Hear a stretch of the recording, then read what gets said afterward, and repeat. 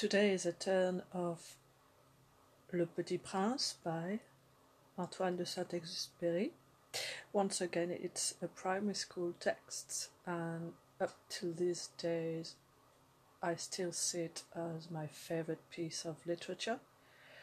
And the part of the book where he becomes friend with the fox is for me the most beautiful, and it's about the attachment you get with something that belongs to your friend, that recalls you of your friend, and it stays with you forever, especially when the friend is not present.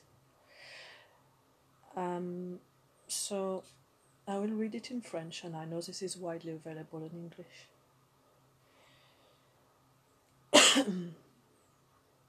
Ma vie est monotone.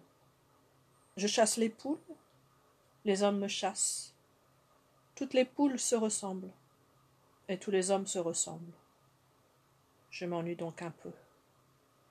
Mais si tu m'apprivoises, ma vie sera comme ensoleillée. Je connaîtrai un bruit de pas qui sera différent de tous les autres. Les autres pas me font rentrer sous terre. Le tien m'appellera hors du terrier, comme une musique. Et puis regarde, tu vois là-bas les champs de blé?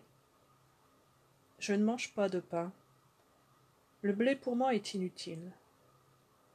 Les champs de blé ne me rappellent rien, et ça c'est triste. Mais tu as des cheveux couleur d'or, alors ce sera merveilleux quand tu m'auras apprivoisé. Le blé qui est doré me fera souvenir de toi, et j'aimerai le bruit du vent dans le blé.